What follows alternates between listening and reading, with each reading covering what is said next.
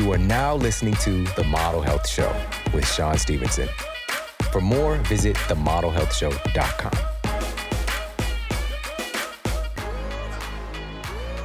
Welcome to The Model Health Show. This is fitness and nutrition expert Sean Stevenson, and I'm so grateful for you tuning in with me today. On this episode, we're going to be diving into a major health issue that needs a lot more attention before it's too late. Now, this episode is going to function a little bit like an intervention for all of us, myself included. Right now, depending on which data set you look at, the average person is spending 3 to 5 hours each day on their smartphone. And the average person is checking their smartphone over 100 times a day. They can't keep their hands off of it. What I want you to understand is a foundational tenet for today is that this behavior is something that's only been widely engaged by humans for a little over a decade. That's just the blink of an eye if we're talking about the scale of human evolution. This is something very, very new. And so for our brains and our nervous system and our endocrine system and just our cellular function overall to adapt to this behavior, right now there's a lot of turbulence taking place. And we're going to dive into all the intersecting parts biomechanically and also cognitively with us being on our phones so much. Now, what were we doing before that? That's the question. So again, we've been doing this behavior for a little over a decade now. What were we doing before that? Do you even remember life before having access to a smartphone at all times? You've got to start to think about where is that time being extracted from, because we still have the same 24 hours. We didn't get 25 or 26. We didn't get an additional hour added to our days. Where is that 3 to 5 hours now invested in our phones? And by the way, that's the average person. There are people who are doing 8. There are people who are doing 10, 12, 14. All right. Then there are people who are flirting around an hour or two.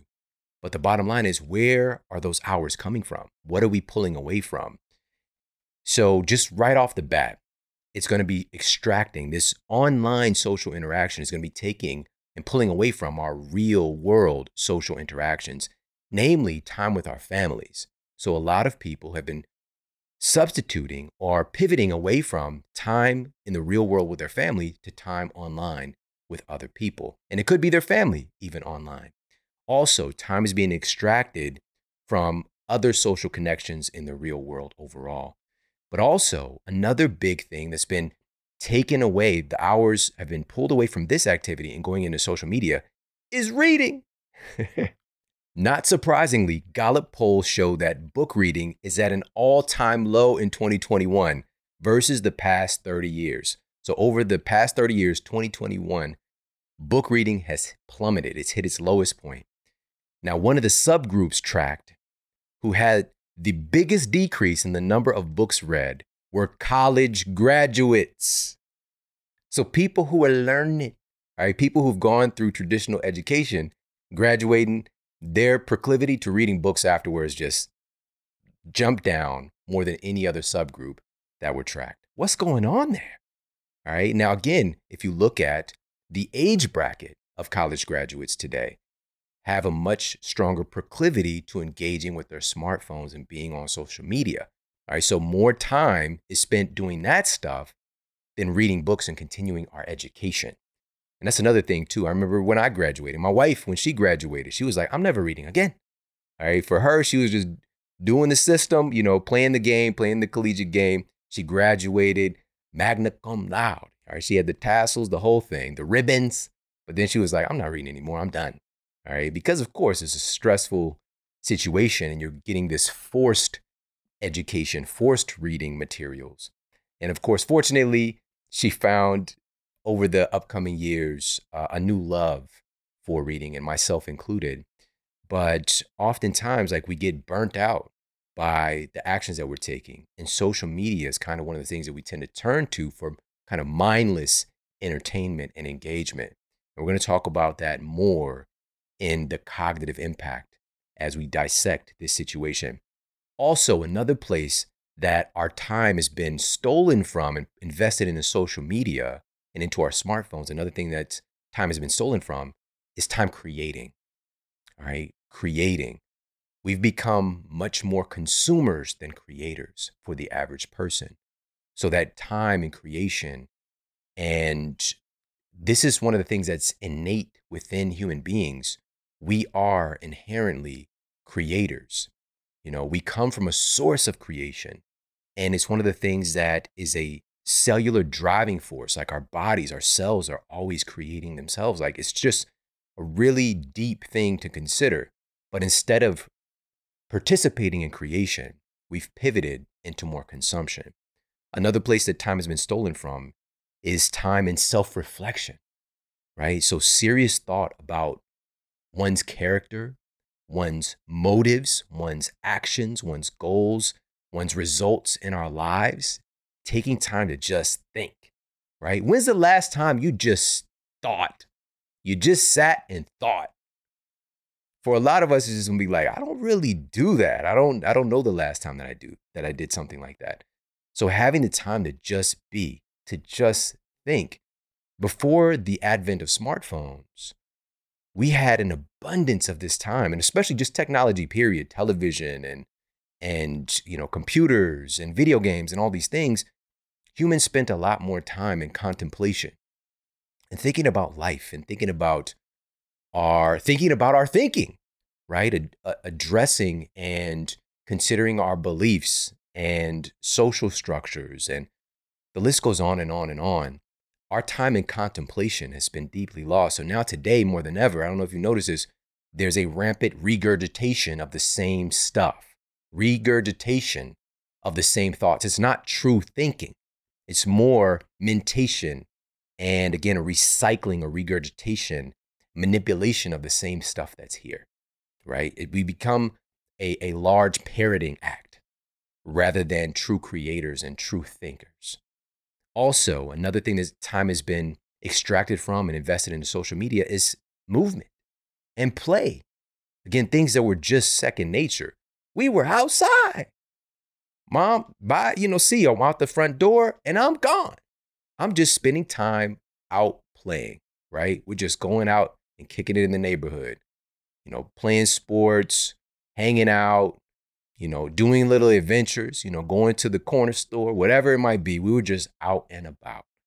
And we had the mandate, of course, of being home before the street lights come on, But today we have more than ever isolated ourselves indoors in our homes where we can get a artificial escape through these devices where we're exploring and adventuring in other dimensions, right? But it's not real, right? Because we are physically there in this place, but we're checking out and we're going into this device and we're leaving reality. We're leaving all of reality that's around us and going into this device. It's really, really strange. But it's also cool. It's also cool. Let's make this clear as well. This is not that this is all bad, all right? Because it is also offered so much opportunity for connection and for education and for growth and development. These exist as well. It's a both and world. It's not an either or situation. So this isn't an advocation against social media and being on our smartphones and even having access to these things. But we have to come into this with more intention and more awareness, because as you'll see today, if we're not doing that, things can go off the deep end very quickly. Another place that has been pulling from and extracting hours from for the average person today is pulling hours from our sleep. All right. And that's leading to a series of detrimental outcomes as well. So we're going to address all of these things on this episode today. Now, the first major place that we want to look at is identifying what's become one of the biggest epidemics in our world today, which is the epidemic rates of depression, of anxiety, of other mental health conditions, ADHD, schizophrenia. The list goes on and on and on. Everything has skyrocketed when we're talking about mental health, and specifically just addressing this relationship between social media use and depression. There was a study that was published in the American Journal of Epidemiology that assessed over 5,000 test subjects and found that overall, regular use of social media had a negative impact on an individual's well-being. Right? Just overall, social media has a negative impact on our well-being.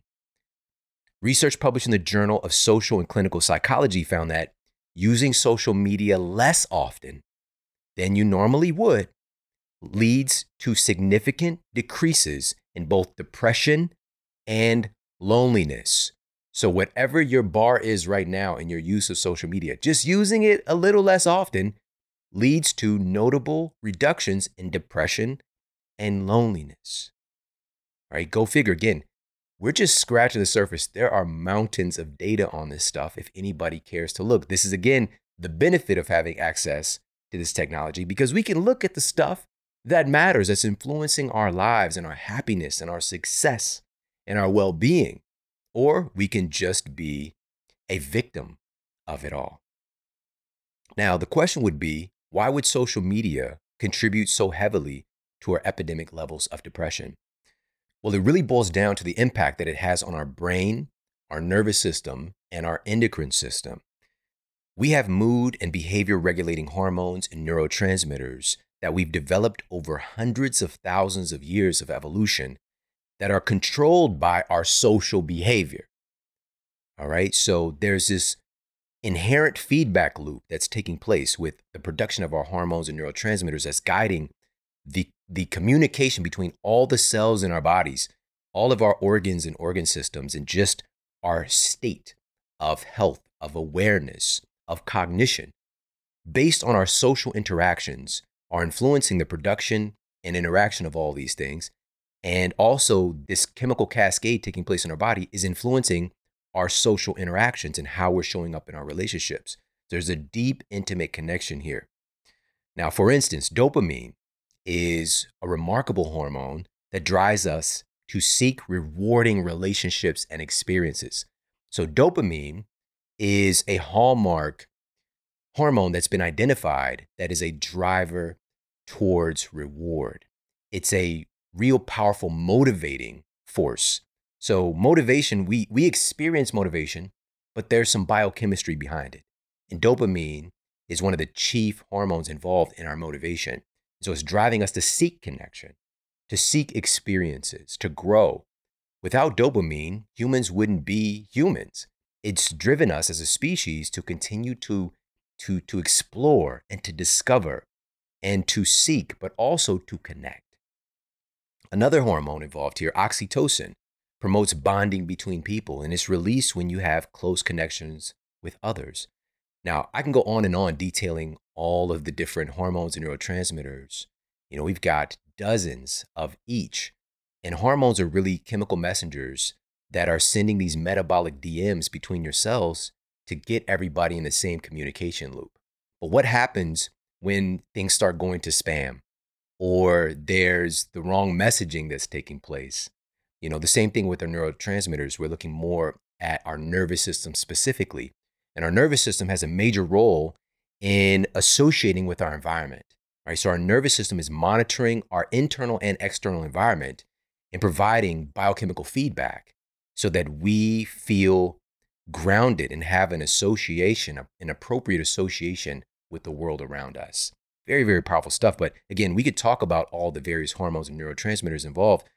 But most importantly, we want to identify the bottom line here, which is there's a whole chemical cascade being set off within our bodies when interacting with people passively or intentionally or actively on social media.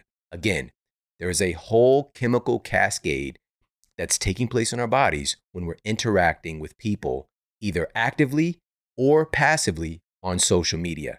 We cannot help it. It's how our bodies are hardwired.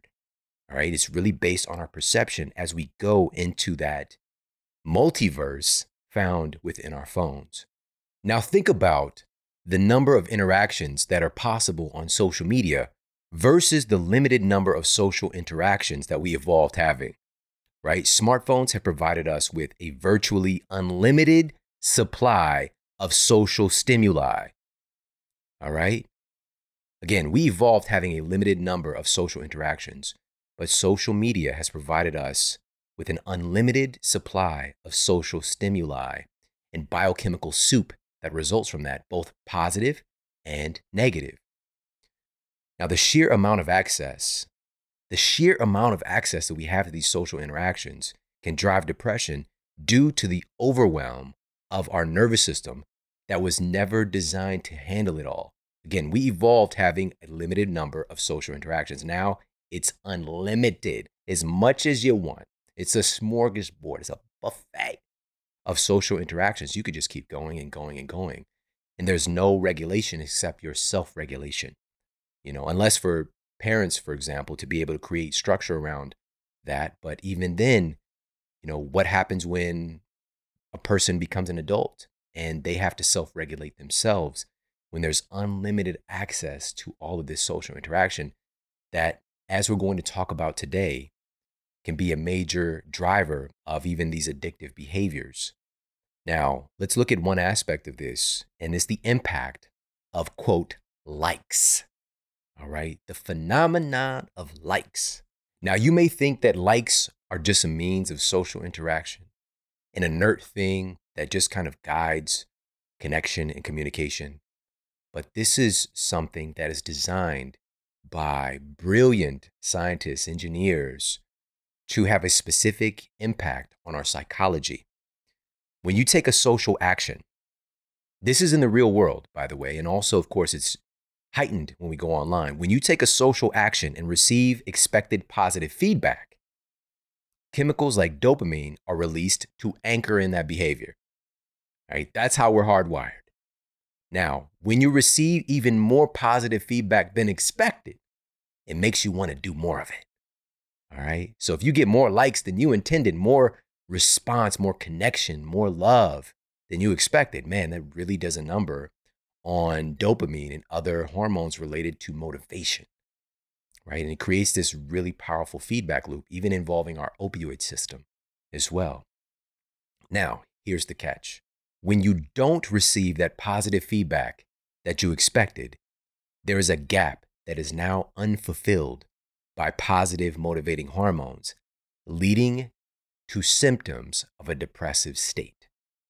All right, again, when you take a social action and you don't receive the feedback that you expected, the positive feedback that you expected, there is a gap now because that driver of motivation, the reward system, didn't get the reward that was expected, so it's unfulfilled.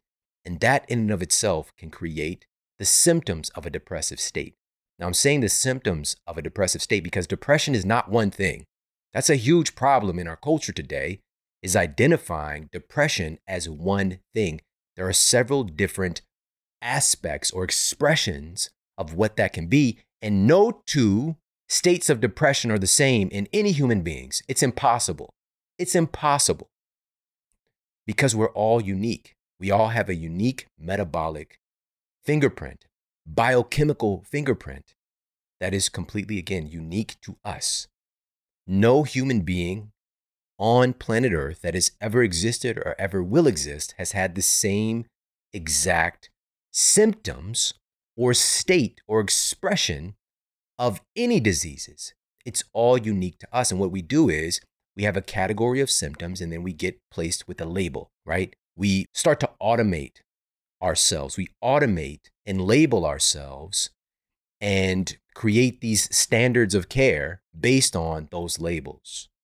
And it is wrong. It's not okay. And if you look at the outcomes, how's it working out for us treating people as the same? Everything is up. Every single chronic disease you can name has been skyrocketing in recent decades. Everything is getting worse with our level on paper, our level of so-called sophistication and evolution and advancement, right? Technological advancement. Why then are we so sick? Here in the United States, 250 million of our citizens, we're approaching that number right now, are overweight or obese. How? We know how this stuff works. How is that a thing? And we know that that state of obesity and overweight, right now, we're at about 42% of our citizens are clinically obese. Now, even within that, of course, we're talking about which metrics being used with BMI. For the most part, BMI is not a end-all be-all, by the way. But for the most part, those numbers are pretty accurate as far as the classification of obesity, because somebody can have an abnormal BMI and they can be a 5'10", NFL running back who's 220 pounds, right? So based on BMI, this person will be categorized as obesity. We know that's not the case that we're talking about here, because the average person who's dipped into abnormal BMI numbers, body mass index numbers, is a result of our abnormal lifestyle here in the United States, right? So this is a state we're in. 60% of our citizens already have some degree of heart disease. What were once rare autoimmune diseases, now we have upwards of about 50 million Americans have autoimmune conditions. 130 million United States citizens have diabetes or prediabetes right now. This is not normal. Again, we're just talking, we're dancing into a little bit the state of mental health in the United States. And again, depression is at an all-time high. It's incredibly abnormal. It's scary. But what are we doing to address this problem? Has it been working? Right? There are situations where people do experience a resolution or a management of those symptoms through conventional treatments. But for the most part, it's not working.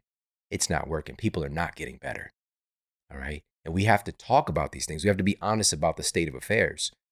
And a big part of that is because we're looking at people in these very cookie cutter ways and not understanding our uniqueness, our biochemical uniqueness. None of us are the same. We can express a category of symptoms and we receive standard of care. We've got to do better. Now, going back to our experience with social media and driving depression, when we don't receive the positive feedback that we expect from our social interaction, especially again on social media, there's a gap that is now unfulfilled by positive motivating hormones, leading to symptoms of a depressive state. Okay, symptoms of a depressive state.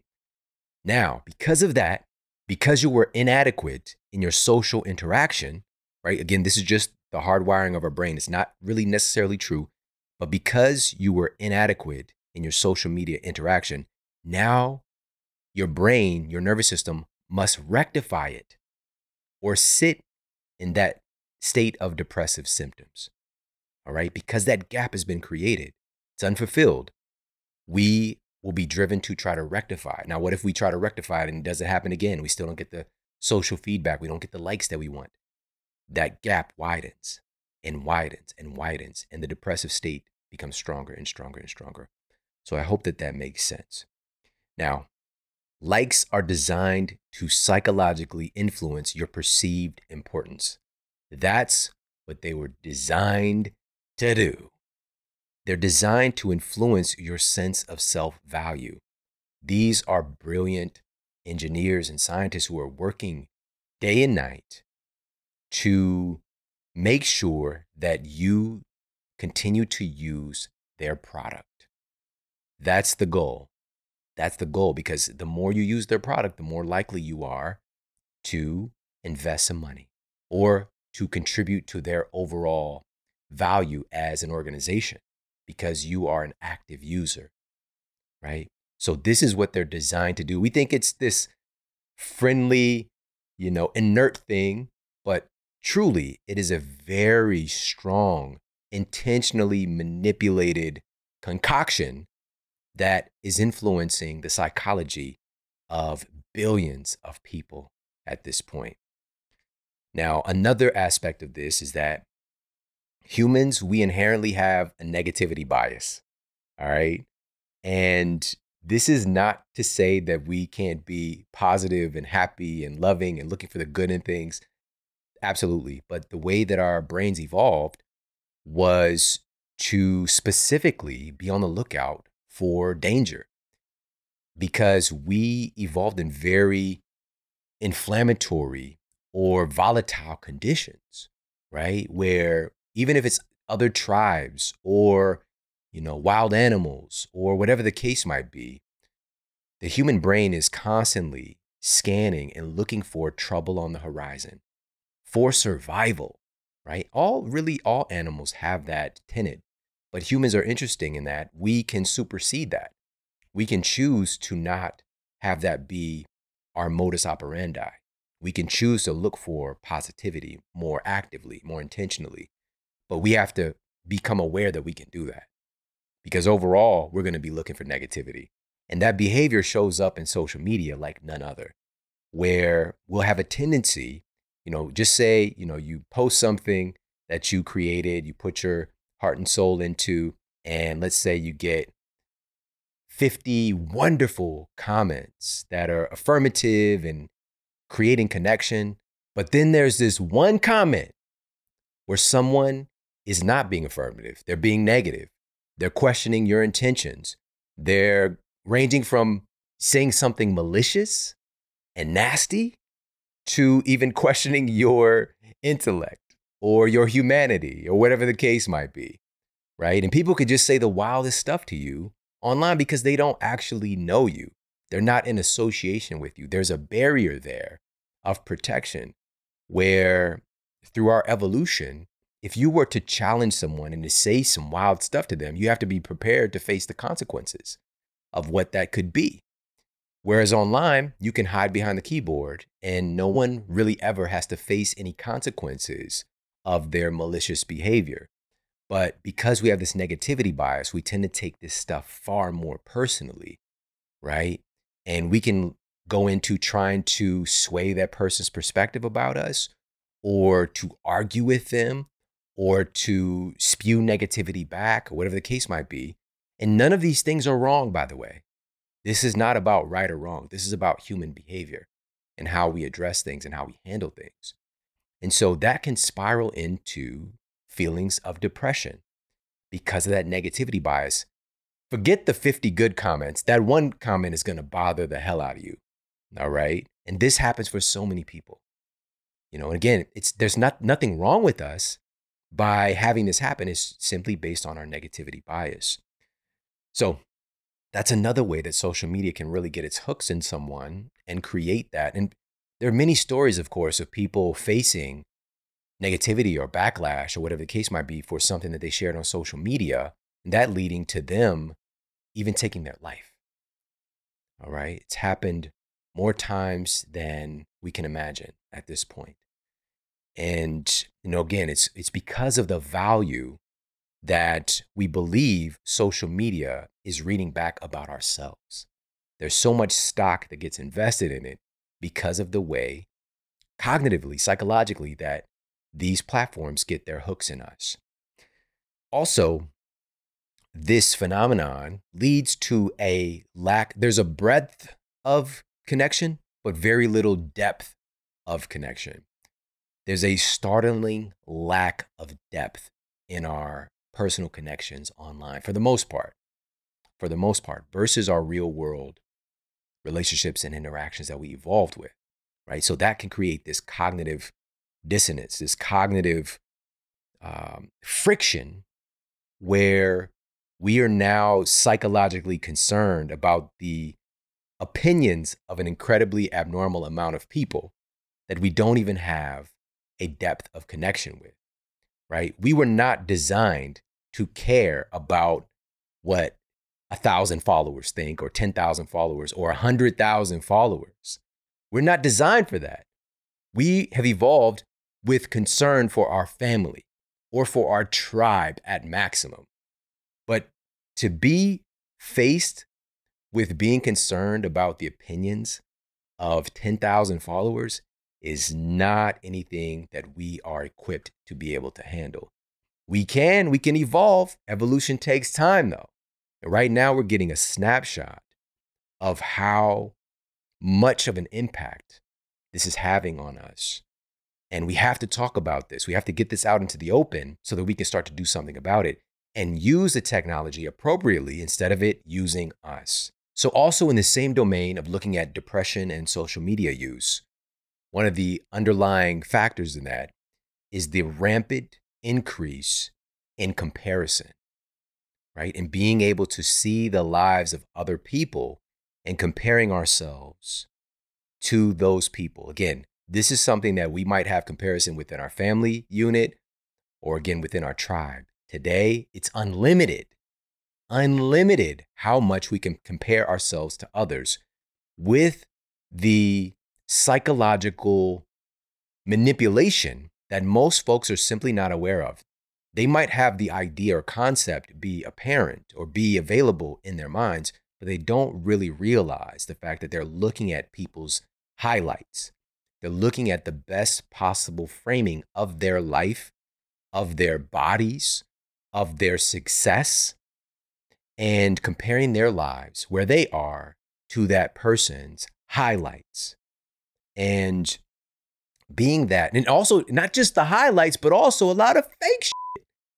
Don't forget, there's so much fronting. There's so much fake or artificial things that are being propagated through these channels that it's created this massive distortion in how people see reality.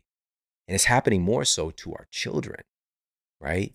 And so, again, not being able to cognitively have that top of mind as you're looking at this, that this is this person's highlight. And I'm comparing my life to their very best. Wow, it can start to create this, again, this gap of depression because we are not enough. We are not who they are, where they are, you know? And so understanding that this dramatic increase in comparison is one of the things that creates this suffering. And there's this wonderful quote that says, comparison is the thief of joy, right? Comparison is the thief of joy.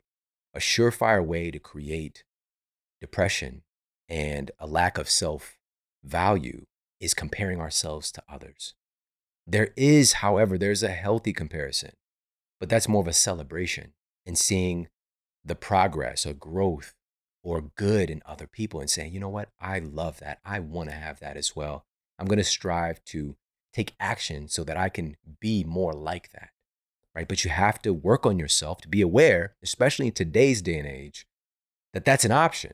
Whereas today, we're oftentimes thrust into this domain where we have this negative comparison. Now, also, in addition to these psychological inputs with depression and social media use, and the use of our smartphones is also biomechanical contributions to depression because of our increased sedentary behavior. We can't leave that piece out. One of the biggest hallmarks that is seen in sedentary behavior is the rampant increase in depression and other mental health issues. All right. So our phones inherently are driving more sedentary behavior. So psychologically and biomechanically, these are some of the ingredients creating this soup, this gumbo of disconnection and suffering when we're talking about depression and social media. Now, the other thing that tends to come coupled with depression is anxiety. This is a very rudimentary statement to even say this because, again, it's such a spectrum. But depression tends to be a conscious or unconscious focus on the past, right? And things that people have gone through, replaying scenarios, and feeling tones, experiences from the past. Whereas anxiety tends to be a focus on future events, on things that are to come, on responsibilities, on things that are forward facing. Now, again, this is a rudimentary statement. There's nothing that's black and white.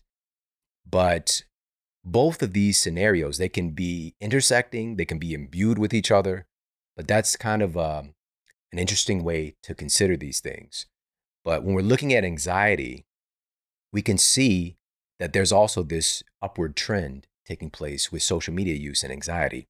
A study conducted by researchers at Texas State University titled Upward Social Comparisons and Posting Under the Influence, investigating social media behaviors of U.S. adults and generalized anxiety disorder.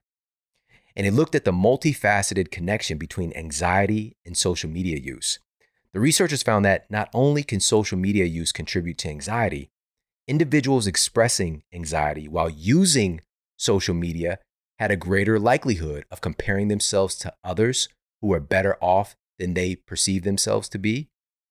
They had increased behaviors of being bothered if they were unfriended/unfollowed by others. And they were far more likely to use alcohol while using social media. We got data on this stuff now. We've got data on this. But are people being educated about these things? You're damn sure not going to be educated more than likely through the mediums themselves, right? This isn't the stuff that gets a lot of attention. This isn't the stuff that gets that many likes. It's not going to be a TMZ vibe thing, right? Where people are so concerned about a celebrity, what's happening with celebrities. It's not going to be a booty pic, all right? That's not going to get as much love, the education side. And that's just the nature of things, you know? Humans, especially today, we tend to be more obsessed with the lives of other people that we tend to think have some kind of superiority or importance or quote celebrity. But yeah, humans are, it's one of those things. But also, there are other species who are interested in booties as well, just to throw that out there. But education through these mediums often is not getting the same attention. And also, even through, quote, major media as well, this education isn't coming along because they want you to continue to consume their information and to feel, this is also the other part, and to feel disempowered and to need them in order to sustain your sanity, right? So they want to create a disruption in your psychology that makes you feel like you're insane if you're not continuously tapped in to what they're selling. All right. So in addition to that, we've got data that has revealed while many people who use social media a great deal are anxious, when they are not using social media, they turn to social media to reduce this withdrawal anxiety that comes from not using the social media and end up with another form of anxiety produced by engaging with their digital platforms. It's like double anxiety, triple anxiety, right? That's taking place. And it creates this vicious circle that we often don't realize we're getting caught up into. Now, the same here. There are psychological drivers of anxiety, but there are also biomechanical drivers of anxiety as well when engaging with our phone. Staring, taking our focus attention and staring into that tiny space is connected, it's associated with mechanisms that have evolved for humans to track. If we're focusing our attention in a very small focused space, it's biomechanically connected to our focus on threats or opportunities, right? So we evolved. If we have that state of focus for that long, we're tracking something. We're tracking a danger, or we're tracking our food, which if we're not going to get that food, we're going to die. So this is associated with an increased activity of our sympathetic fight or flight nervous system. So when we are staring at this tiny screen all that time, what it's doing is continuously ramping up the activity of our fight or flight nervous system, right? It's just going up and ratcheting up and up. And before you know it, after you spend a significant time on social media, you get off and you just don't feel right, right? It's very rare. If you think about it, have you been on the phone and digging around in the social media wormhole for, 30 minutes or 45 minutes or an hour plus, and you get off and you're like, I feel amazing. I feel great. That was awesome. Nah, it doesn't really happen. It doesn't really happen like that.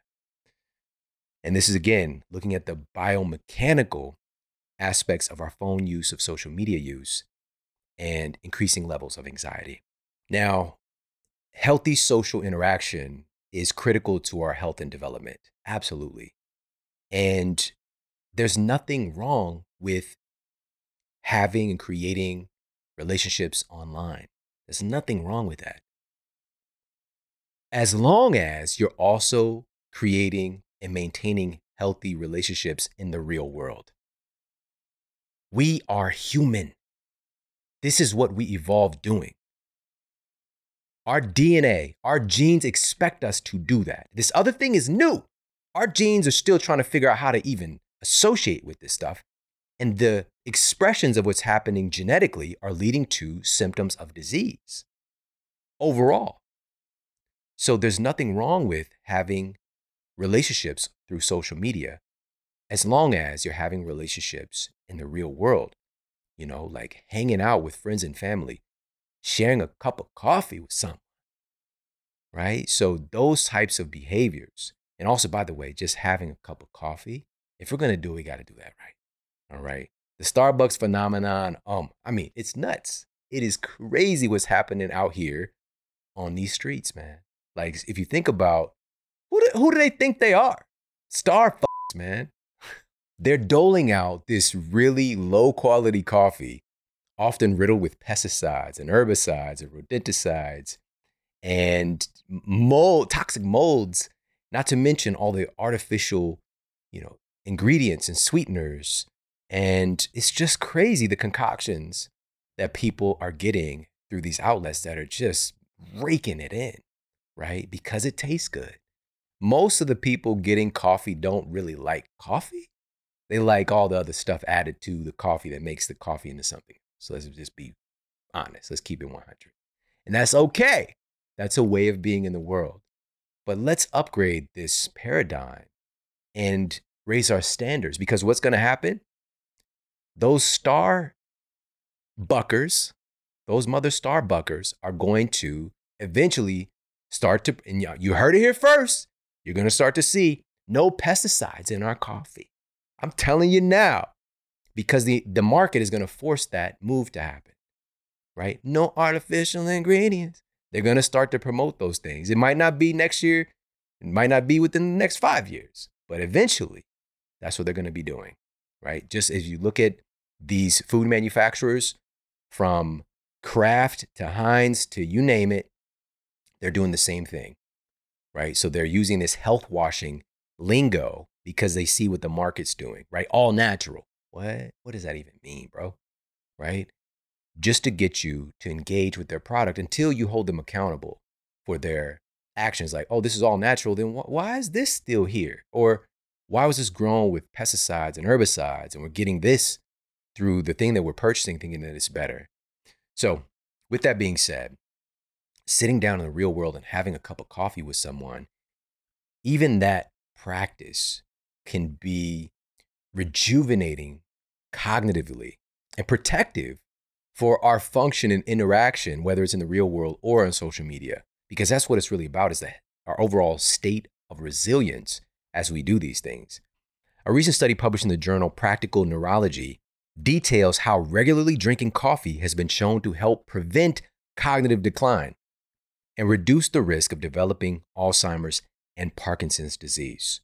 Yeah, yes, but let's make it the good stuff. So I'm a huge advocate of upgrading. Like, let's get the best high quality coffee without pesticides and herbicides and rodenticides and have it infused with the very best medicinal mushrooms that have cognitive benefits as well, like lion's mane. In a study published in Biomedical Research, test subjects with a variety of health complaints, including anxiety and poor sleep quality, were given lion's mane or placebos. This is a placebo-controlled trial for 4 weeks. The participants who used the lion's mane significantly reduced their levels of irritation and anxiety versus the people who received the placebo. Just today, as in most every day, I brewed up a piping hot cup for my wife, for myself, and also my mom-in-law is here, of the lion's mane and chaga infused organic coffee from Four Sigmatic. There's really nothing better out there. I highly encourage you to check them out. They have a wonderful variety. You can create your own. You can ground your own beans, or you can use their high quality grounds, or they have instant packs as well that I travel with. So I just got back from an event speaking in Mexico, and I took my packets with me. I was making Four Sigmatic in my hotel room. All right, I'm about that life. I love this so much, and I love these guys and what the company is all about. And you also get a special 10% discount by going to foursigmatic.com/model. That's FOURSIGMATIC.com/model. You get 10% off. They're wonderful organic coffees that are infused with the most remarkable medicinal mushrooms. So again, in the real world, these behaviors, sharing a cup of coffee, man, it was such a great experience this morning. Just as soon as my mother-in-law came downstairs, I gave her a cup of coffee, saw that smile on her face. It's just such a vibe. Just love it so much. So moving on, looking at these behaviors, yes, it's okay to create relationships online, as long as we're creating relationships in the real world, what our genes expect us to do. So leaning in a little bit more, like, why do we tend to move away from real world relationships and move online to these online relationships, these virtual relationships that, again, we see these depressive symptoms, these mental health issues, and more we're going to talk about. What's the addictive behavior that's creating this situation? In his best-selling book, Irresistible, Associate Professor of Marketing at New York University Stern School of Business, Adam Alter, past guest here on the Model Health Show, we'll put that episode for you in the show notes. He shares that we tend to think that a tendency towards addiction is a character defect, but the data conclusively indicates that essentially all humans are susceptible to addiction. One of the things the data reflects is that our environment is a huge determinant of our behavior, which we know this already, but we tend to, again, we push that away, including detrimental or addictive behavior. So our environment is a huge influential factor on our activities, our behaviors, including those of the addictive nature. Now, social media is an environment. It's an environment. It's a virtual environment, but it's an environment that the human brain is not well equipped to sustain itself in. The human brain is not well equipped to sustain itself in this virtual environment with, again, unlimited access to social interactions. It's just infinite, right? We're not really wired up to be able to sustain that connection. And so if you think about who's using who, we think that we're using social media, but who's really using who? The problem isn't that humans lack willpower. It's that there are thousands of other people on the other side of the screen whose job it is to break down any self-regulation that you have. That's their job.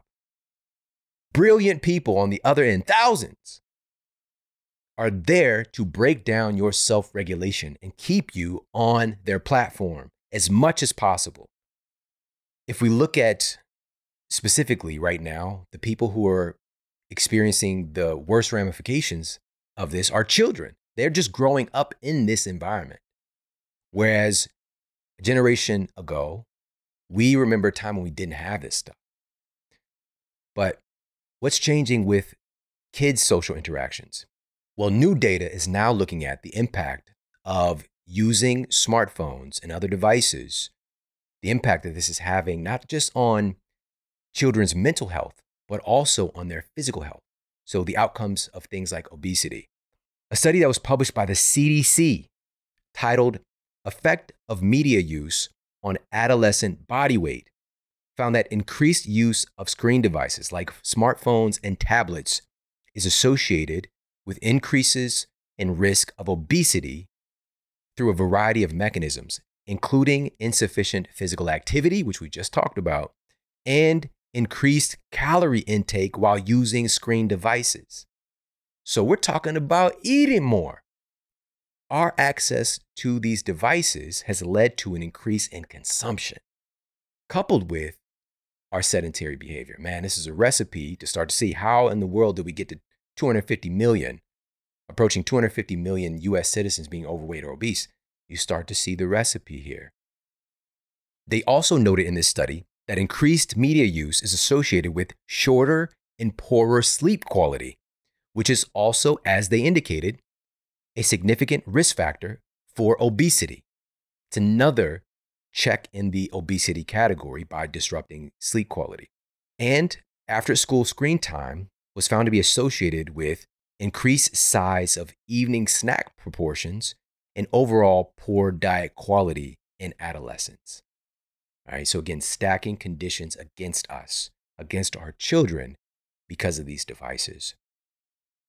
Another study, and this was cited in the International Journal of Environmental Research and Public Health, noted, quote, children who use social media more are at greater risk of sleep disturbances that leads to obesity, unquote. And also reported a 40% decrease in obesity in children whose parents limit their screen time versus children without such limitations. Another study, this was published in the Journal of Physical Therapy Science, examined test subjects over increasing amounts of time on their smartphone and stated, quote, the result of this study showed that prolonged use of smartphones could negatively affect both posture and respiratory function, unquote. All right, so psychological impact and also biomechanical impact of us being on our smartphones. So they talk about these phenomenons of, quote, tech neck, getting that tech neck, being on our smartphones. We're down like this, right? Getting that development or abnormal development. We're going to end up walking around here on some, Notre Dame vibes, Hunchback of Notre Dame. All right. And also another one of these terms is smartphone slouching, right? We tend to become kyphotic. Our shoulders come forward, head down. What is that posture? If you saw somebody who's not on their phone and their head is down and their body slumped forward, what emotion is that person portraying? What state is that person portraying? Is it a state of happiness or is it a state of depression and sadness? Because our physical posture influences our emotions, right? Motion, the word motion is in that word. Our motion, our physical state influences our emotion, and our emotions influence our physical state, right? And so we're creating these abnormal frames and muscle imbalances by being on our phones constantly. Again, the average person, 3 to 5 hours a day on the phone. Ugh, bananas in pajamas. But again, this is it. I'm not free of this situation myself. All right. We're not coming into this again, this is an intervention for all of us. Part of the reason that I wanted to really address this is to add another layer cognitively for myself, because if I'm going to show up and be the best version of myself, I've got to find other checks and balances, because this stuff is not stopping anytime soon with the prevalence in our lives. We have to have smart ways to implement these things in a way that leads to more health outcomes and less disease outcomes. And so we're going to jump into a couple of strategies here in just a moment. But one other spot that I wanted to address was this connection, since that was mentioned in the previous study, about the impact on our sleep quality. As you know, and we've talked about in several episodes of the Model Health Show, our sleep quality is a primary controller of our metabolic health, right? So our body weight, our body fat percentage, right? We've got sound data on that. Our immune system function, our cognitive ability is heavily influenced by our sleep quality. The list goes on and on and on. So what is the impact that these devices are having on our sleep? Well, research from Brigham and Women's Hospital in association with Harvard University suggests that the use of these light-emitting electronic devices, tablets, smartphones, and of course, they threw the laptops in the mix here, in the hours before bedtime can negatively impact overall health, alertness, and the circadian clock, which synchronizes the daily rhythm of sleep to external environmental cues. So the circadian clock within all of our cells that are regulated by these clock genes and proteins that determine everything about us, when certain hormones are being produced, digestion, our body temperature, the list goes on. Everything about us is being influenced by the circadian clock. And it's getting thrown off by being on our devices late into the evening. During the 2-week inpatient study, participants read on these light-emitting devices. So for this one, they were using an iPad for several hours before bedtime, each night for 5 consecutive nights, followed by the same regimen with printed books. Researchers found that participants reading on that iPad took longer to fall asleep and spent less time in REM sleep. They also had reduction in secretion of melatonin, which is a primary regulator of that circadian clock, a hormone that normally rises in the evening and plays a major role in inducing sleepiness, and also had delayed circadian rhythms by more than an hour, and they were less sleepy before bedtime and sleepier and less alert the following morning. So again, we've got so much data accumulated on the impact that these devices, namely social media, right? So we've got this variety of apps, but folks are spending a tremendous amount of time today on social, right? Social media. And it's having impacts on our state of obesity, our mental health, our physical health, right? So just our functionality, our form and functionality, and also our sleep. And the list goes on and on, the things that it's tied to. But what I wanted to dive into now was some tips and strategies for addressing this. I just pivoted with the scenario with our sleep, Recent data shows that approximately 70% of Americans sleep with their phones in the bed or right there next to them, just within arm's reach, snuggled up close. And I know for some people you're listening, you're like, that's me. Yeah, I do. I do that. All right. So just understand, it's kind of like an extension of us at this point. Like we were thinking, watching the movies back in the day, I was watching Jean-Claude Van Damme, he always hit the split in the movies. It was mandatory. But there's one called Cyborg, right? So merging man and machine, right? And having instant access to all this technology, right? But in many ways, we already are. Our phones have become an extension of ourselves. Many people experience anxiety when they're away from their phone or not knowing where their phone is, right? Their life is mandated or controlled through that phone. And also that phone is then their portal to travel to different dimensions, right? To travel to certain information or connections or whatever the case might be, to interact, to share, to express. The list goes on, but this extension that we have, this technological extension, the only thing is it's not literally like surgically implemented in our system yet. All right. So we need to address this before it's too late. All right. Because there are already people who got their hand up like, yeah, just connect me to the matrix. Hook me up to my phone, man. I'm here for it. And part of that is our state of abnormal mental health, right? Even thinking that that's a good idea, but we're already expressing these behaviors. So what are some strategies to have a better association with social media, with our smartphones, and to cultivate health and connection in our lives in the real world, in a real way, in a sustainable way? Well, let's just first look at our success and our mandate, the human tenet for creation and for impact. Like these are psychological needs as well. A lot of our creation and our work is interrupted by our smartphones. And so what I recommend and what I do, I'm not perfect about it, but the majority of the time, even preparing for this, I set aside time for undistracted deep work. And I make sure that phone is away from me. All right. Because the temptation island is there, right there. If I could just reach and touch it, and you've been doing this for quite some time, there's this, you've built a lot of myelin to just check. Let me just check this right quick, right? Let me just check my Instagram. Let me just check that post. Let me just check this tweet or Instagram or whatever it is. Just check. The next thing you know, you can get pulled into the matrix. You can get pulled into that medium so quickly before you know it. And then you're just like, where did the time go, right?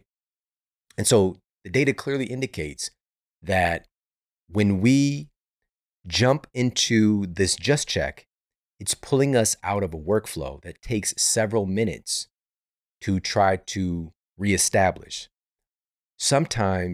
Oftentimes, we're talking 30 minutes, 20, 30 minutes plus to get back into that state of being prepared for undistracted deep work.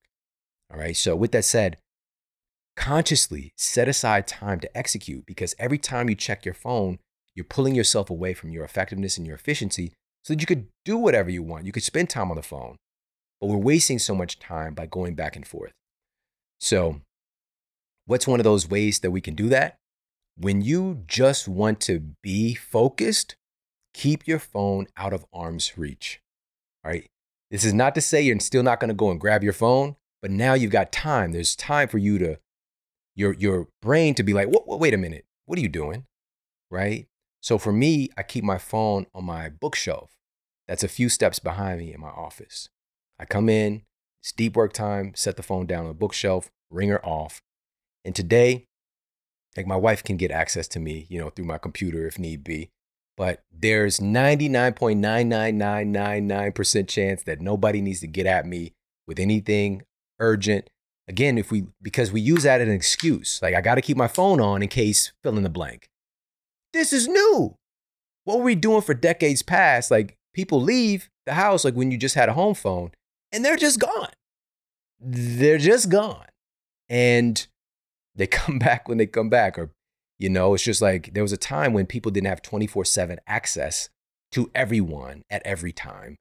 and again, it's a new thing, not to say that it's bad. It's great to have more access if you need to get in touch with somebody. Absolutely.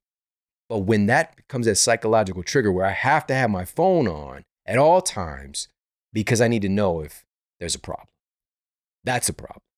All right. So we've got to check ourselves cognitively and maybe create some checks and balances there. So that's another strategy. Another thing is, this is super simple, but very, very important, very powerful, is to free yourself from notifications and alerts. Free yourself from the notifications and alerts from our phone. If you're getting notifications from Instagram and from YouTube and from Twitter and your text messages and your email, you're like Pavlov's dog. Like you're just like responding to these chimes. Like if it's not in connection with your work, right? So you can even set up things with your phone now where work messages can come through. Like my team, we got Slack, text message. Everything else for me is turned off. I don't have any notifications coming from Instagram, though they keep asking. That's the thing. These apps, those engineers, they're very good at, like, after this certain amount of cycles, we're going to ask them, hey, make sure you turn on your notifications so you don't miss anything. No, thank you. Right? So do yourself a favor and turn off the unnecessary notifications. All right? Because oftentimes what happens is when you're signing up for the app, they have you turn them on and people just keep them on. That's another way to free ourselves from that constant distraction and getting pulled into that virtual world. Another strategy is there are so many different tools, other apps that help to regulate our use of apps. The other day, I was messaging back and forth with a friend of mine, country music superstar, Brett Eldridge. Yes, that's my homie, Brett Eldridge. All right, again, people see me, they're not gonna be like, Sean, you definitely about that country music life. And to be honest, I dibble and dabble today, all right? But I grew up with it thick, with it heavy, because I have two sides in my family. Being biracial, I've got my Black experience and I got my white experience. But what people don't understand is that I have the extremes of both. I think that's what makes me uniquely qualified to connect with so many people, is that my white side, country as hell. I'm talking dirt road. I'm talking trailers. My grandmother and grandfather's best friends were Elmer and Nettie. Elmer and Nettie, all right? And Elmer had a son named Delmer. Delmer lived in a trailer on the driveway of their house. They had an outhouse. I didn't want to stay there. Whenever we would stay at Elmer and Nettie's house, I got to go to that stank-ass outhouse. Oh, and then they had a pee bucket. You just got to take a number one. You don't got to go out in the middle of the night. You can use the bucket, all right? This is true stories. I learned how to ride a bike on a dirt road, going downhill, rocks. My grandfather's like, you're going to learn or you're going to die. That was my life, all right? So I have a grandmother, I have a grandmother named Carol Sue. And then on the other side, I have a grandmother named Olame, all right? So my Black experience, so when the white experience, we got Crystal Gale, we got Conway Twitty, we got Reba McEntire, we got the Judds. On the Black side, we got NWA, Public Enemy, right? So we've got, and then of course the cool fun vibes, the Luther Vandross, the Heavy D, all that. So I'm growing up in these completely different realities. And the food was so different as well. Holidays, on the white side, we got pumpkin pie. Black side, sweet potato pie. And neither of them are trying to mess with each other on those pies, all right? So very different experiences, and especially in the environments where one, we got hunting and fishing and a lot of nature. We got on the other side, a lot of the kind of concrete jungle phenomenon, and a lot of like people stacked on top of each other and projects and, a lot more access and rampant drug use. But that's changed also in the other communities too. People are always finding a way to get lit, whether it's the country or the city, but on the countryside, it might be the moonshine vibes versus, the other side. So, but just being able to see these extremes, and these are a part of me. And this is something I want to share with you, is that when we're going through the things, we might not like it. I couldn't stand driving down to the country with my grandmother and listening to country music for 3.5 hours. Like, I'm just like, I want to listen to New Edition. Like, But then like it's a part of me. I know these songs like the back of my hand, you know. Mama, he's crazy. Mama, he's crazy over me. All right. The Judds. Shout out to the Judds. Right. So it became a part of my makeup. Right. And so this is something I appreciate and I love now. At the time, I didn't like it. And the other side, you know, being at home with my mom and living in the inner city, you know, I didn't like the fact that we didn't have much, that we were constantly struggling, you know. And but now looking back, like I have this perspective and I know what it's like to not have. I know what it's like to make something out of nothing, right? But during our struggle periods, we tend to disregard or disrespect them. But ultimately, if we can look at the things we've been through and become at peace with them and to acknowledge their gift that might have came wrapped up in some drama or some craziness or some struggle, that's when we start to become a whole reflection of who we really are. So leaning back into this, Brett Eldridge, the homie Brett Eldridge, we were going back and forth messaging through Instagram. We were just happening to use that platform. And suddenly he hit me up on another thing, another app that I don't ever check, right? Well, you know, again, there's so many of these apps, man. But I didn't know that he hit me up there. And I didn't find out till like 2 weeks later. I was like, what happened to you, man? Because Instagram shut him out because he has a timer on it. And he was just finishing up that last bit of conversation because he put this check and balance in place for himself that he's only going to be on that platform for a certain amount of time. So the message here is utilize technology to check your technology. And also, let's strive to put this stuff in a specific pocket. If you don't want to be somebody who's manipulated by social media, if it's not for your job, for example, in your work that you're on social media for 3 to 5 hours, if you just like, you know, an hour a day should be cool, like an act appropriate for me.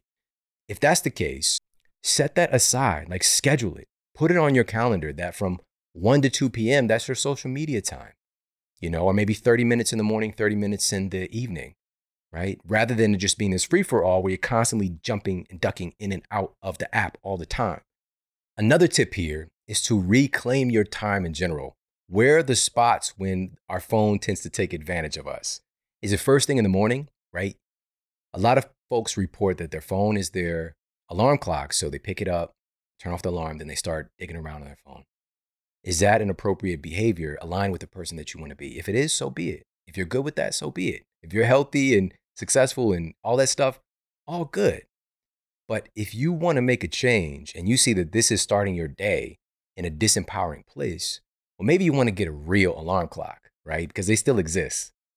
And also make that morning time, maybe it's just 30 minutes of phone-free time to start your day so that you're not jumping at everybody else's stuff, their concerns, their problems, their creation, and you're able to focus on your own, right? So having some morning-free phone time and also evening-free phone time, right? So before bed, we already know the ramifications of that. Maybe you set yourself a screen curfew in the evening.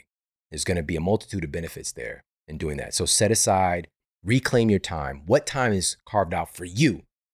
And the phone is not a part of it, right? So maybe in the morning, instead of jumping onto your phone and reading through stuff, maybe you pick up a physical book, personal development book, or a health book, or you know, something for your spiritual well-being, or whatever the case might be.